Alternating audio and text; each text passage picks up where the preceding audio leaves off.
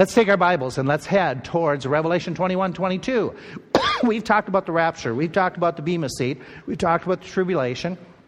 These are in sequence. Talked about the return of Jesus. We talked last week about the millennium. I enjoyed that one a lot, about getting a perspective of the millennium. And what we're talking about to start this morning is we're going to talk about eternity and cover all of eternity in about 45 minutes. And so before we do that, let's talk about the next major event after all these things. What happens right before eternity? In Revelation chapter 20, you have in verses 11 through 15, you have some of the details that are given about what happens. If you take your Bibles and go to Revelation 20. I saw a great white throne, and him that sat on it, from whose face the earth and the heavens fled.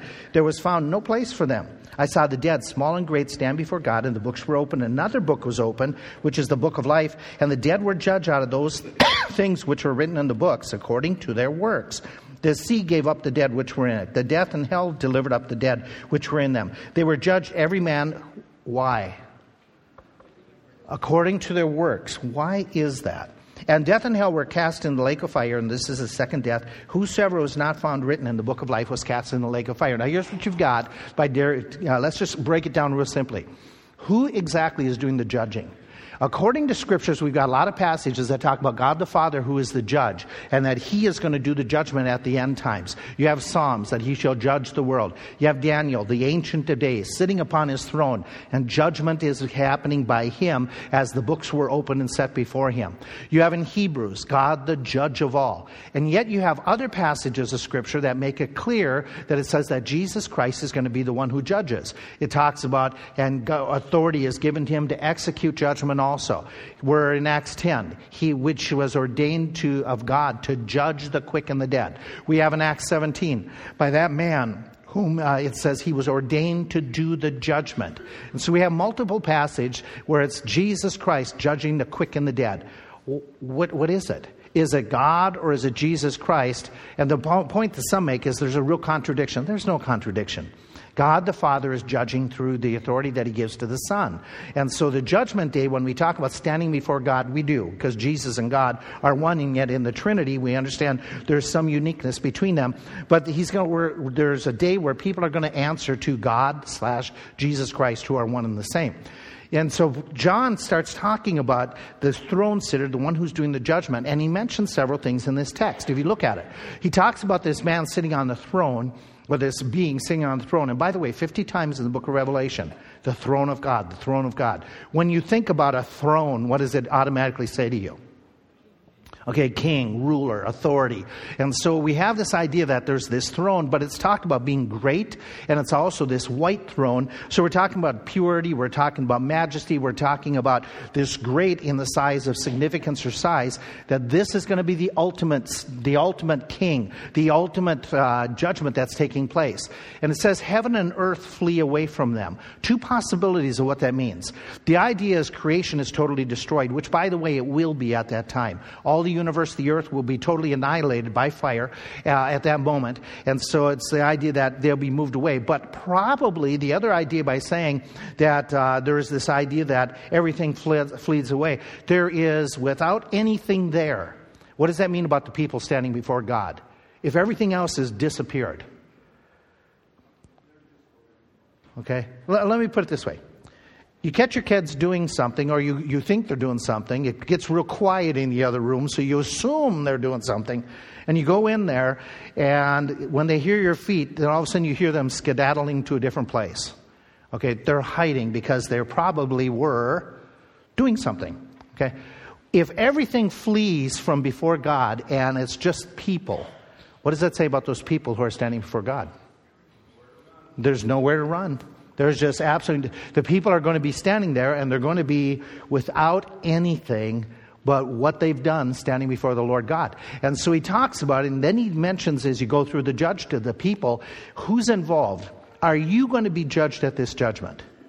Okay, the point that he makes, he says that those who are judged, now in chapter 20, verse 6, he talked about all those who went into the kingdom, who were born again, who were saved. They were part of the first resurrection. This is now the group that's in the second resurrection. The first resurrection, which includes those who are raptured, in those who are resurrected before the kingdom and given bodies. It's not necessarily everybody at the same time, but it's everybody who is born again. They have already been resurrected. Who is being resurrected and judged at the second resurrection? It's going to be all the lost people.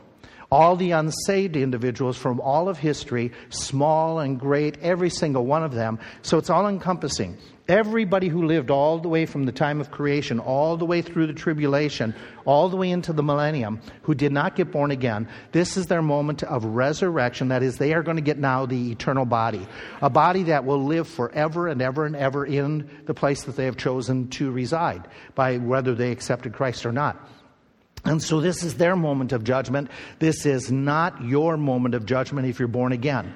This is determining who is going to go into eternal heaven. And so you're already declared to have done that by being raptured, by being glorified, by being resurrected if you're born again. And so he's already dealt with us. We're already with him. This is now the resurrection of all those who have died. In other words, those who have been in what we call hell today, they're going to get out of hell for a little bit.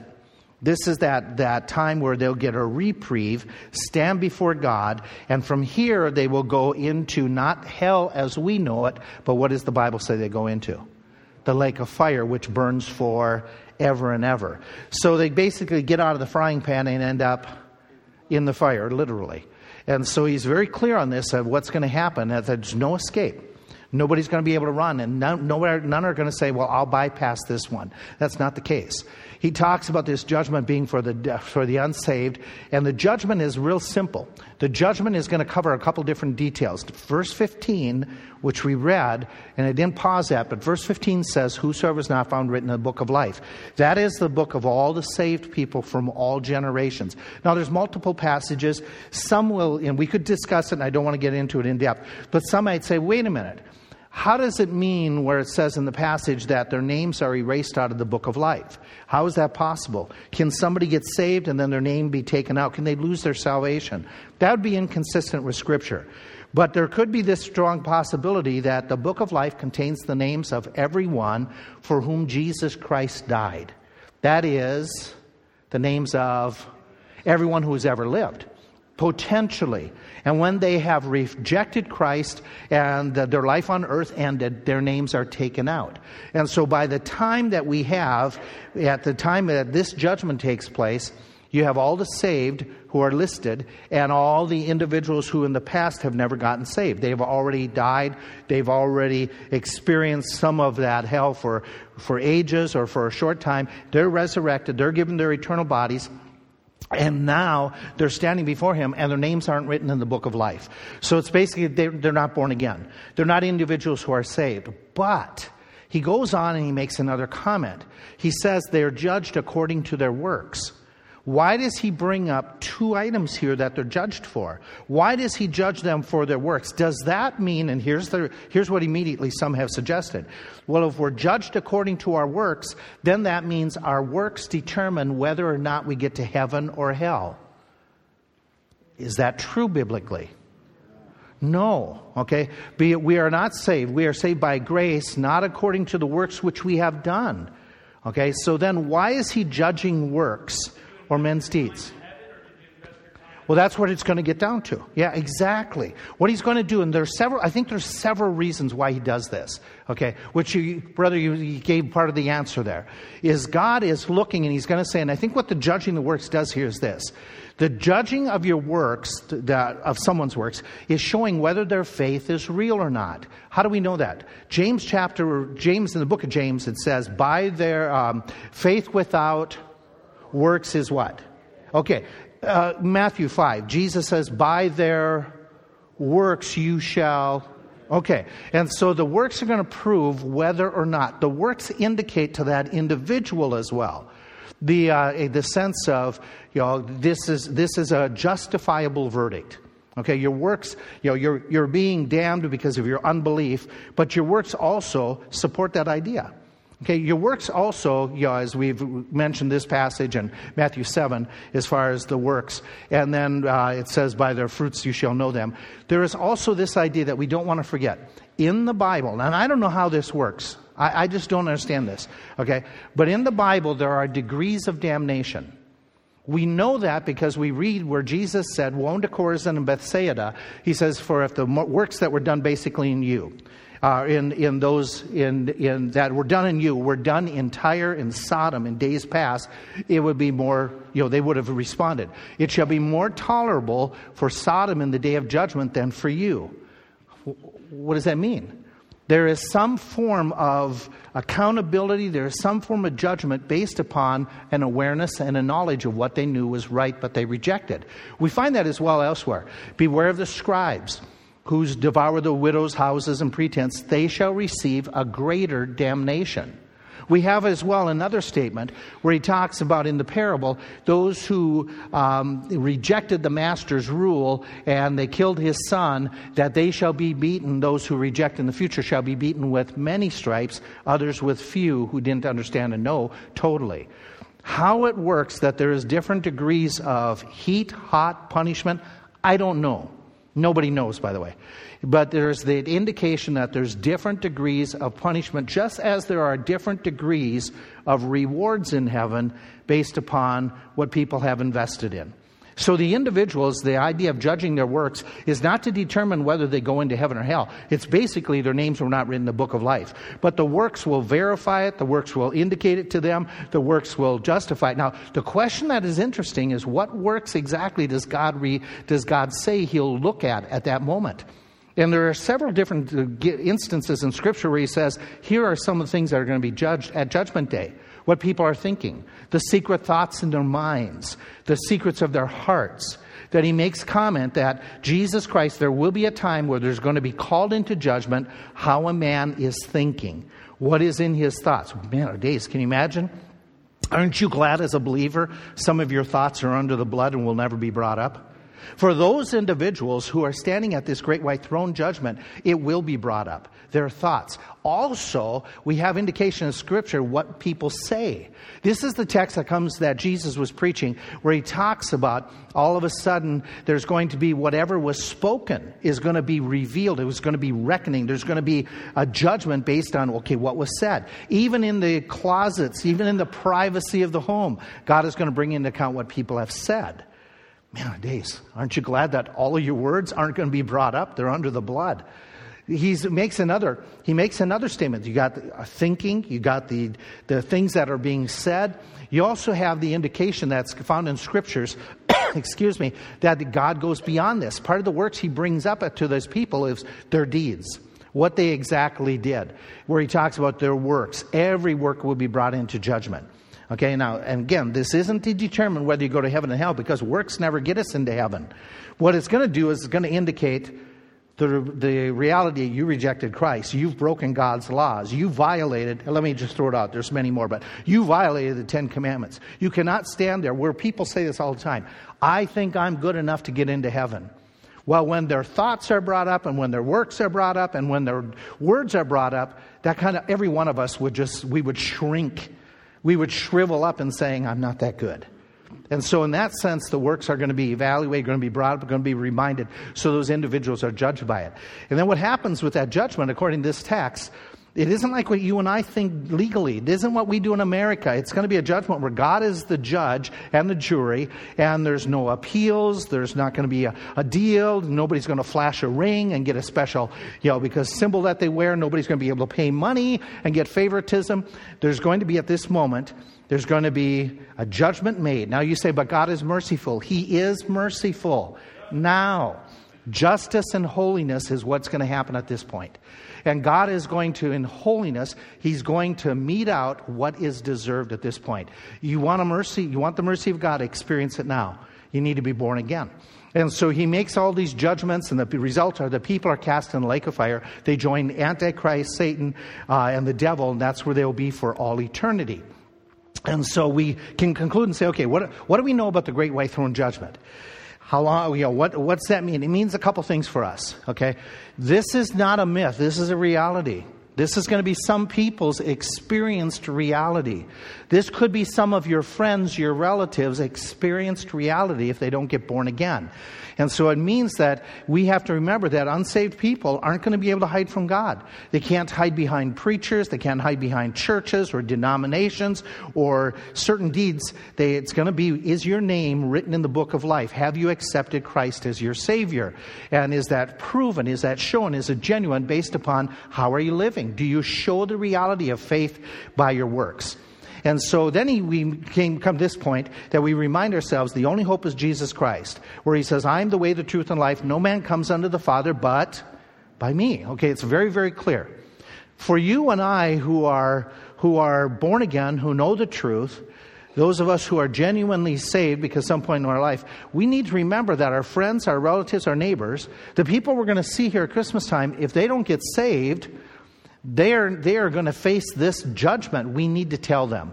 Nobody will get saved except they hear the gospel. They must hear, and how beautiful are feet of them that present the gospel. Now, the first part that what we do is we start off by saying what we need to do is be praying for those individuals. We need to be holding them up before the Lord and saying, let's pray that they get born again. Let's ask the Lord to work in their hearts. And so we want to pray. We want to get out the gospel, and that includes some of the truths that we've already shared. And then we do our best to let them know about Jesus Christ. Now, here's where we go from there. Right after that judgment, there is going to be that heavenly situation in Revelation chapter 21 and 22. He spends much more time giving us details about the eternal heaven. It is not the same as the millennial kingdom. Similar, but much better and much different. You could go back and listen to what we said about the millennial kingdom. In this heavenly kingdom, he describes it. He gives us a basic overview. Start with me in Revelation chapter 21. He said, I saw a new heaven, new earth, for the first heaven and the first earth were passed away, and there's no more sea. John, saw the holy city, New Jerusalem, coming down from God out of heaven, prepared as a bride adorned for her husband. I heard a great voice out of heaven saying, Behold, the tabernacle of God is with men. He will dwell with them. They shall be his people, and God himself shall be with them and shall be their God. By the way, look at verse 4. People immediately say, what about, all tears are wiped away? This is the time, chronologically, where he says, God shall wipe away all tears from their eyes. Why the tears? Could it be because we have seen loved ones, friends, cast into eternal hell? Okay, in sequence of time, that's a possibility. But he goes on and he says, or it could just be the idea that, okay, now I'm talking about from here on out, there is no suffering, there is no pain, there is no any possibility. And so this is just pure joy, is what he's getting at. And there shall be no more death, sorrow, crying, neither shall there be any for the former pain, for the former things are passed away. And he says in verse 5, I will make all things new. And he goes on and talks. And so taking just a real quick snapshot, talking about heaven, let's not be mistaken about this. There is a lot of information given about heaven in the Bible. However, at times there's a lot of things that happen in heaven that God doesn't want us to know. When the man who died and went into heaven, according to Paul's writings, in 2 Corinthians, where he writes about, I knew of a man who, whether in the spirit or in the body, I don't know, but he passed away, he went into heaven, whether in the spirit or in the body, and he saw things that were unspeakable. In other words, there are certain things that God chose not to reveal about heaven.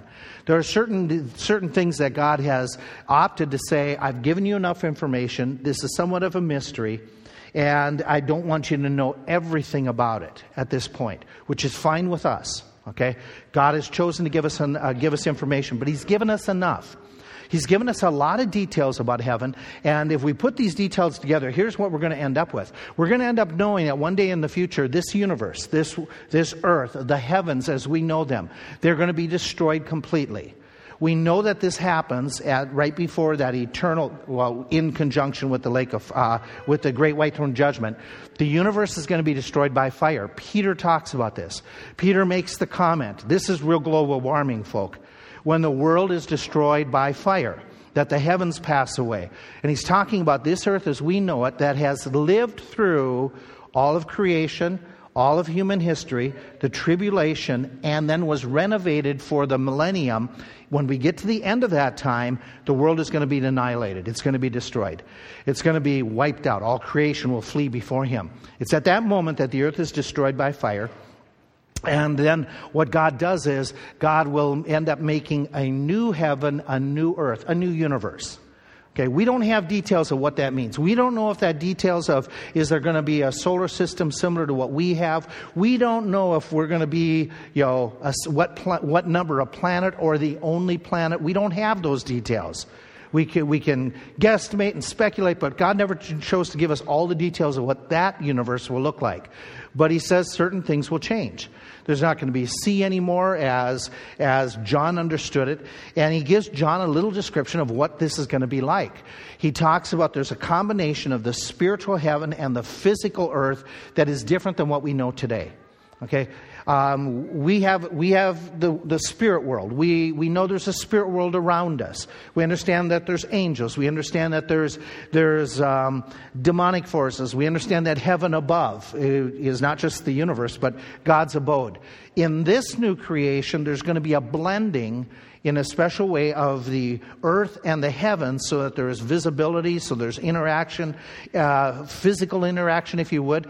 And this heaven, this new earth, has a physical entity to it, an element to it, because we're going to have our physical bodies there. And so he talks about it. It's all new and it's all prepared in the sense that it'll fit our resurrection bodies where we will live there forever and ever. We also know this, that it'll be a place of unparalleled peace, joy, mercy, prosperity, fellowship with God. He mentions, if you look at the passages and take all the way through chapter 21, he mentions there's not going to be the tears, the death, the sorrow, the crying, any more pain. He mentions that God is going to be with men and dwell with them. God himself will dwell with them. So there's even an intensification of how that fellowship went during the millennium. The word that he uses here when he talks about the tabernacle of God is with men, he uses the word of tenting, that idea of God's dwelling. It's not just a temple where he visits or a temple where there's a presence. It's the idea that he is going to be living really near to people. And he's going to be there with them, uniquely from what we've experienced up to this point. And so the concept is given in this text that God is going to be dwelling. God's going to be living next to us. He's going to be walking next to us. And you say, well, how is that going to be possible that man cannot survive and see God? We read that in the Old Testament. It's going to be different. We're going to be different. We're going to have those glorified bodies. And God's going to be dwelling with us. And it's going to be a totally unique time where there's going to be intimate, ultimate, just beyond our imagination fellowship with God Almighty. we have as well the idea that there's a capital city that's going to be provided. Now, this is the one we get the most detail about. In this section of Scripture, we are told that the capital city of the New Jerusalem comes down out of heaven, and it comes down to a place of earth so that there's going to be that dwelling place. And he talks about that when he goes into... we can jump down. Let's jump down to about verse 9. One of the angels tells him to come up hither. And verse 2 mentioned the holy city coming down from heaven. But verse 9 starts the section of giving us more details. And he says, I want to show you something. The angel takes him up to a mountaintop. He's looking down from the mountaintop, and he sees this great city, verse 10, the holy Jerusalem, descending out of heaven, having the glory of God. Her light was like unto the stone, most precious, even like jasper stone, clear. And he goes on, he describes it. Now, this is the section where most of us get the concepts of that idea of the foundations, the walls, the pearly gates. It's in this whole continuation of chapter 21 into chapter 22. That capital city called the New Jerusalem, he's going to mention it, he's going to give it a lot of description. There's more description of this detail than any other spot in Scripture. So if you want to know what this heavenly home is going to be like, this is the text you want to be reading. And so he gives us some details about it. Let's do a little bit of dissecting. You can read it, and I can mention it here to keep it going. Okay? This is the city that is talked about in Hebrews, where it says the saints were looking for it. That they were looking for this heavenly city, Abraham, New Testament saints. This is the city that God talks about that he is building, and Jesus Christ says, I go to prepare a place for you. So this is constructed by God himself. This is prepared for God's people, that he is even at this point, preparing for you and me for that time that we'll be with him. And so when he talks about it, he says it's like a bride. He makes that comment in verse 2, that the city comes out of heaven adorned like a bride. Why would he do that? There's several possibilities, okay? The possibilities, it's like a bride in the sense that a bride on her wedding day is really glamorous. By the way, let me throw this out to you, that in Bible days, in Jewish culture, which one of the groom or bride dressed up the fancier? It was the groom. It was the groom. So in a sense that, okay, is it just the idea that the bride was really decorated? That's a possibility. Or there's this idea that there's more to it. There are several different entities that are called the bride of God that are given in Scripture. Most of us, right away, we say, what group is called the bride of Christ? Okay, it's the church, those who are born again. They're not the only one given in Scripture. In Scripture, there's other entities. Okay, Israel is also called the bride of God in the Old Testament. As well, the church and the new city, the New Jerusalem, is called the bride of Christ. Why would he use that terminology? Okay, let me throw something in. Not just the appearance, but if somebody takes to themselves a bride, what do they do for that person? What is that concept? What goes along with it? Provision, protection, provision, everything, whatever was his becomes hers as well. And so I think there's more to it than just the appearance and the idea of, okay, here comes the bride down the aisle and everybody goes, ooh, isn't that pretty? Okay, I think that's true, but in the sense that these different entities are called, and especially the one that's most often referred to as the bride of Christ is New Testament believers, the church. The idea seems to me that what this is God is saying intimacy, and God is saying protection, provision for all eternity. And by the way, in Bible concept, how long are marriages lasting? In Bible concept, what is God's preference to be? Forever, for all, as long as you. Okay, now think about it. Here comes the bride. Okay, in that concept that God is going to make this his commitment for how long? For eternity. Okay, so all those thoughts seem to come in here to say, okay, there's going to be an element of a place, there's going to be an element of people, that they're going to be really, really close to him, that God is deeply, deeply devoted and committed to these individuals. And John is getting that sense of it and saying, this is going to be a lasting spot, a lasting place for the lasting relationship, and it's going to be one where there's intimacy, protection, and there's never going to be rejection. And they're never going to be able to separate from each other. So that a lot of that concept, not just the appearance, seems to, in my mind, fit what he is talking about from a cultural point of view. He describes this as being the great city in the sense that the great city, I would say it in the sense that it's great in its appearance. He says that as he's describing it, he keeps on looking. If you're looking down through the text, like or as, because he doesn't know what words to use. It's beyond description. He's got to make these comparisons. And as he's talking, he says this great city, and he mentions it. And some of the things that stand out about the greatness from John's perspective is the glory, is the brilliance. In fact, the words that are used here, where he talks about in verse 11, he says, her light. He uses a word that is more expressive. And it is not just like this light. It's the idea that the light bearer, the idea that this brilliance, this sense of, and it's the word that we get photo from. Photon, if I'm not mistaken, is the ending of the word that's used in this text. The idea is that it's almost like as brilliant as a star. That jasper, which is a diamond, that jasper concept is that this thing is shining, and he talks about the glory of God shining in and out of it.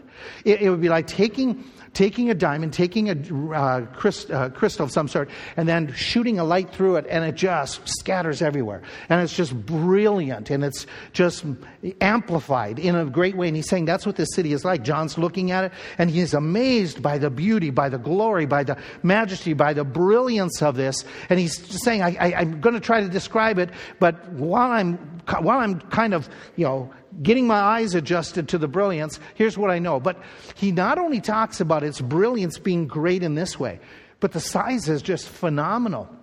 Look at the next couple of verses. When you get into the text, he gives us the dimensions of it.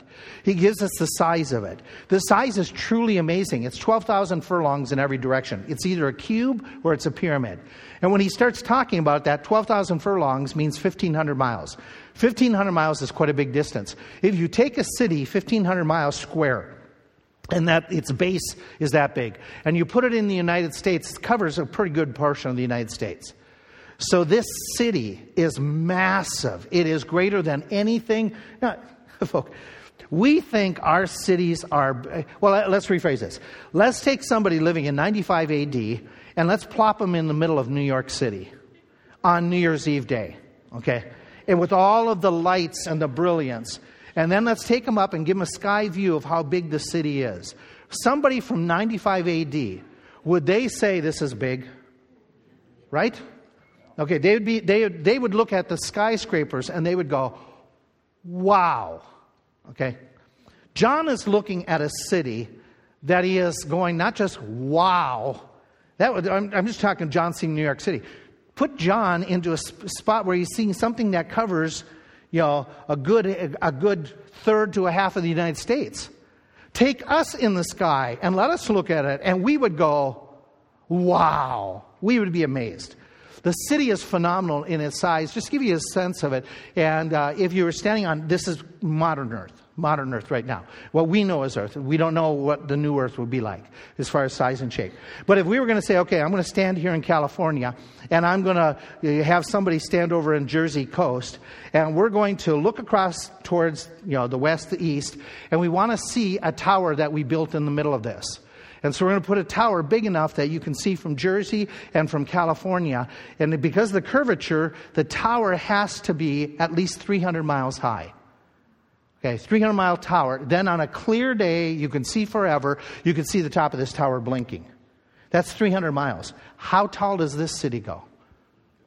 1,500 miles. Yeah, better believe it, brother. Absolutely. Okay, the tower, the city is phenomenal. In other words, how far away are we going to be able to see the city? But just basically, whatever the distance may be, it's going to be phenomenal. Just the size of this city. And so he talks about it. And if you say, wait a minute, this makes no sense. I study science. If you take an object that big, that huge, and put it on Earth, and the Earth is circling, it's going to throw the Earth off balance. Okay, it just can't work. Well, there's a couple thoughts that I'll just throw at you. Okay, we don't know how big this new Earth is, number one. Number two, we don't even know if this new Earth needs to go around. Okay, we don't have, it's a new creation. We don't know how anything will function in that sense, that it has to have something that we are understanding, because there's no need for sun, moon. It's going to be a totally different creation, and the centerpiece of gravity and the centerpiece of all life is no longer a sun, but the centerpiece of everything that's going to hold this together, keep it together, is going to be God there right with us. So what we have is this cube city, and again, I don't know how accurate in the sense of the division of the city, but let's just take a modern skyscraper and say we're building this thing up, and we're going to put so many floors on it, and that gives us so many square feet or so much acreage. Let's take what they use in some of the modern building structures, and let's say 1,500 miles, and you're 22 to 25 feet for each floor, and you're building it up, and it's something that is going up like a cube. Okay, and then we say, okay, we've got all these different levels, and it's huge and it's massive. How many people could live in that city? If you take everybody on planet Earth right now, and you put them in there, by the way, not everybody on planet Earth is born again, but let's say everybody on planet Earth right now, and put them into this city, and give them a region to live in, that means 3.5 people can have all of Lebanon County to themselves. Okay? Is there going to be room in this city? It's massive. Which, by the way, this just supports the idea is, how many people does God want saved? Okay, He wants all. Okay, He's making this dwelling place so that the capacity and the capabilities of providing and having, and this is just His one city. Okay, the city. There's going to be more to this creation that He has. And so he's making provisions for everybody. So when you talk about great, then you have the wall that's described in verses, look at 12 and 14. He talks about this wall that's around this city that is absolutely massive. He talks about the foundations, that each one of them are a separate level of stones or tier of stones, and that these got the name of the apostles written. And so this 1,500 mile slabs of 12 different layers or 12 different steps. And one of them is all diamonds, and one of them is all gold, and one of them is all sapphire, and one of them is all, and keeps on going. This is not just a great city in the sense of size, but the majesty, the beauty. I mean, seriously, think about it. The streets are paved with gold. No potholes. That's how gold will be by comparison. We value it so much. It's going to be so commonplace in that city that it's just, it's used for tar. You use it for macadam. And so it's a phenomenal spot. The 12 gates, you all know this. The gates, there's 3 on each side symmetrically. The idea that the city gates aren't ever closed. There's constant going in and going out of this city. Each one of the gates is made by a single pearl. It has the tribe of Israel written on it. Why the pearl, some ask, and some suggest because they're not just a precious stone, but also because they're developed. They're made by the idea of a term of suffering, that stone and the irritation it creates to the oyster, and it's developed, that it's a reminder once again of that this was all put together by the suffering of Jesus Christ and what he provided for us. The materials we can talk about, that John writes about the various gems, and he gives a listing. The place is beautiful. The place is wonderful. The place is better than anything we can ever imagine here on planet Earth. And all of what we invest in and all of what we do in preparation to say, everything we do pales in comparison to what Christ is giving to us for free, without mortgage, without taxes. Okay, yeah. The Lord's good. The Lord's good in providing for all those things. Okay, now here's the question you have that I'm going to throw out to you. It implies all the way through this text, a transparency. Why is there a transparency through this kingdom? Why, if we understand it right, why is it there's no need for walls that you can't see through anymore? Okay, possibilities, is this. Nothing is going to hinder God's glory shining throughout this place. It's just going to be transparent. The glory of God is going to be radiated everywhere. There's no need to hide anything. We don't have anything to hide. Everything is going to be revealed. Everything is going to be there's not going to be secret sins. There's not something that you would say, okay, I don't want anything to know about, and I'm going to hide it on my phone, on my computer. None of that anymore. Okay, it's all gone. And to me, now I don't know about you, to me part of the great part of heaven isn't just the physical presence, it's the fact that my sin nature will be gone, and I no longer have to battle that. Okay, to me that is just phenomenal. Therefore, we'll no longer have to seek to keep anybody at a distance. There's going to be a perfect fellowship in this city. Okay, now for some of you, you find that a real struggle because you're going, I'm really anxious to get to heaven, but do I have to spend the eternity with that relative? Okay, they will be changed. Okay, they will be changed. Oh, by the way, guess who else will be changed? Okay, so there are major distinctives. Now, here's something that we don't usually catch. There are certain things we're used to right now, or John was used to, that he says they're not going to be there, and they caught his attention. As he's describing this heaven, he says, hey, there's some things that aren't going to be there that I've really gotten used to. We mentioned some already back in verse 4. Right? Look back in 21:4, where he's mentioned, I think I have the right verse, where he says there's not going to be any more, no more tears. What else is gone? Death, sorrow, crying, they're all gone. Okay, let's jump further into the text. Okay, so jump down into about verse 22 on. What else is gone? There are several things that he says aren't going to be there. There's no temple. What else is not there anymore? Keep on just fingering through the passage. Okay, the sun's going to be gone. What else? The moon's going to be gone. Okay, oceans. What else do you got that disappears that we're used to? Jump into chapter 22. You'll see a couple things mentioned there in the first few verses as well. Down about verse 4 or 5, if I'm not mistaken. Verse 3. No more curse.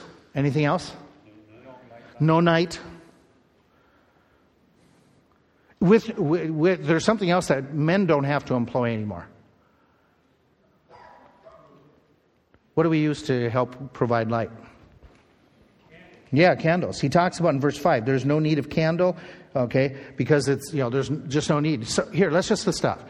No need of candles means no more utility bills, okay? That means no more phone calls from those guys trying to sell you, MedEd or whatever, their bills. So that'll be heavenly. But all those things are gone.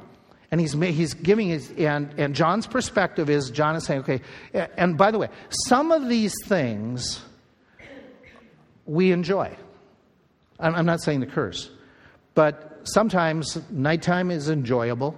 Sometimes oceans are enjoyable. Sometimes a romantic candle is enjoyable. But he's saying, okay, the focuses are changing. Things are changing. Life is changing. And things that we know in this day, there's going to be some great changes that are taking place. And everything from our understanding, okay, how is this going to be? How is it going to be in our family relationships? There's going to be some changes to that. Doesn't mean it's going to be bad, but it's going to be things that are going to be improving and things that are better, to the point that God says, this is what I'm providing. This is what I'm offering you. Is this place for how long? Well, forever and ever. Now, this thing is eternal. The most obvious thing that John says, and understand from John's perspective, the thing that caught his greatest attention was there's no temple. There's no temple. And he points it out a couple times. There's no temple. There's no temple. Now, remember from his perspective, and keep it from why this would catch his attention. Okay, there was a temple in Jerusalem before. For him as a Jew, is the temple important? Oh, yeah.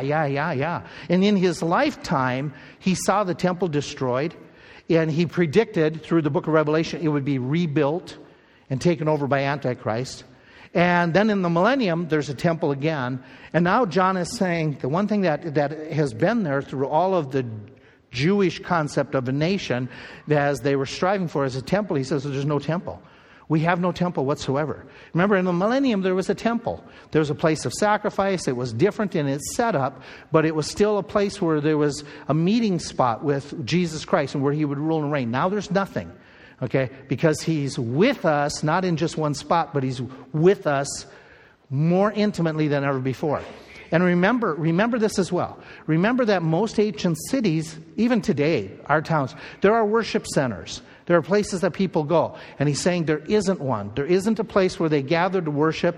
And so when it comes, he points it out that and there was a temple in heaven, but there is no temple. Because, well, let's think, okay?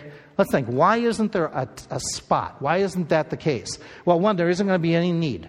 There's no need for sacrifice. There's no need for forgiveness. There's not going to be the offenses made. And so that major part of the temple of coming and getting forgiveness, it's done. It's over with. It's all been taken care of.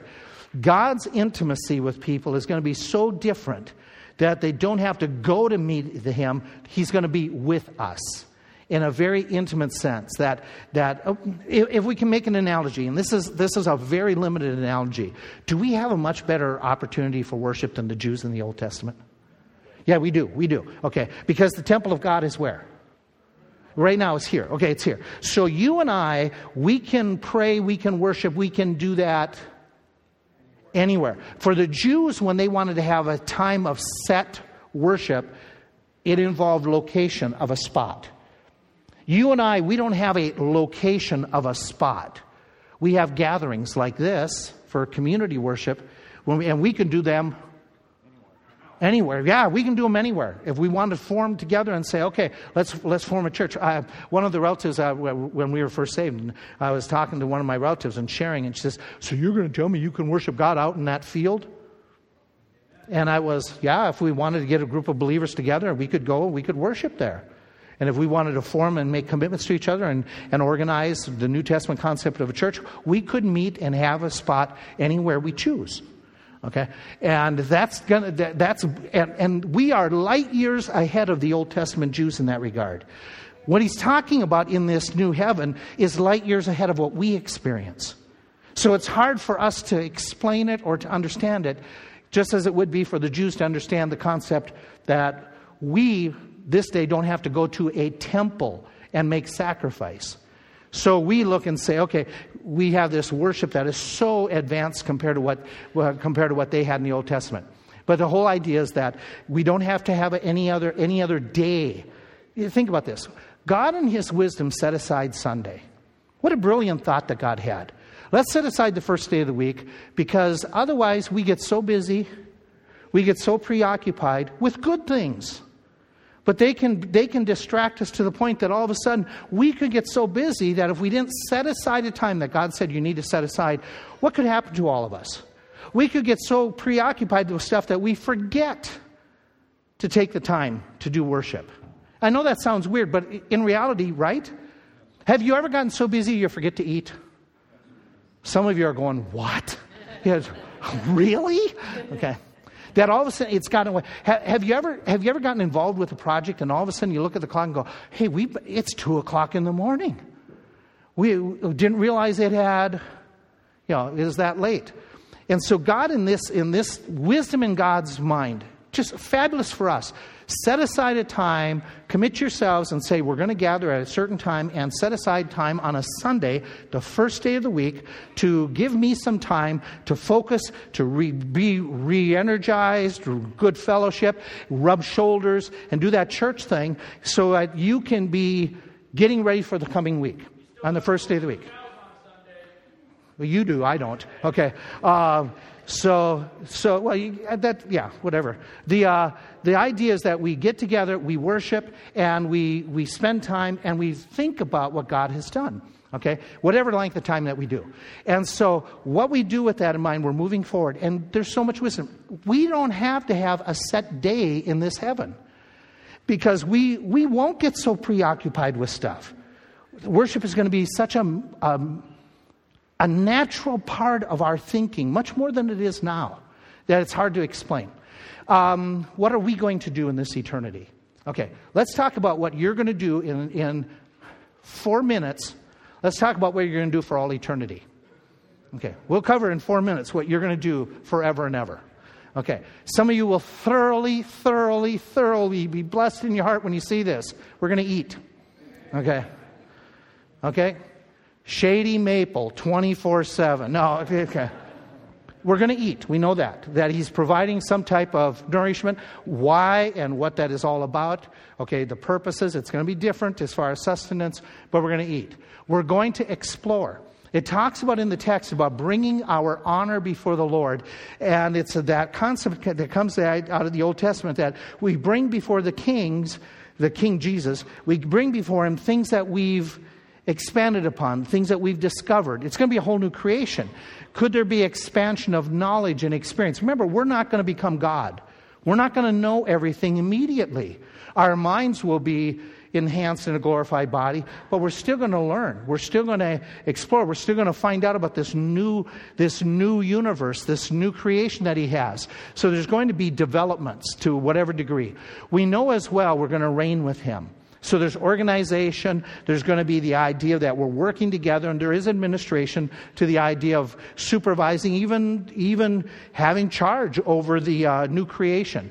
We know we're going to be serving Him. That idea of service is two things, working or worshiping. The word that's used here is used for both in the New Testament. That talks about our reasonable worship or service, His labors, and or the idea of falling down before Him.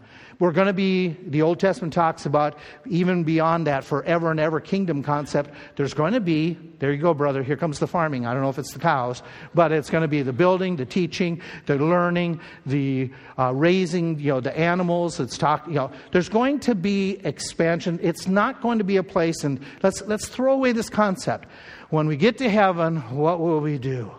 Will I strum my harp all day on a cloud? I'm sorry, guys. And this is my wicked thought.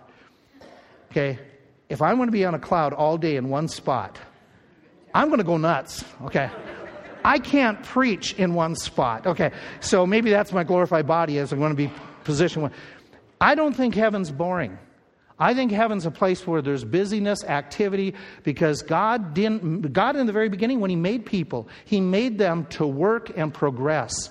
What hindered that was the sin. Sin didn't bring in work. Sin brought in toil and hardship. And so God, and by the way, is God a working being?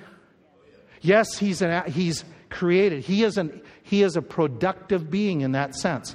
And so we're going to be busy. Here's where some of you may be sitting.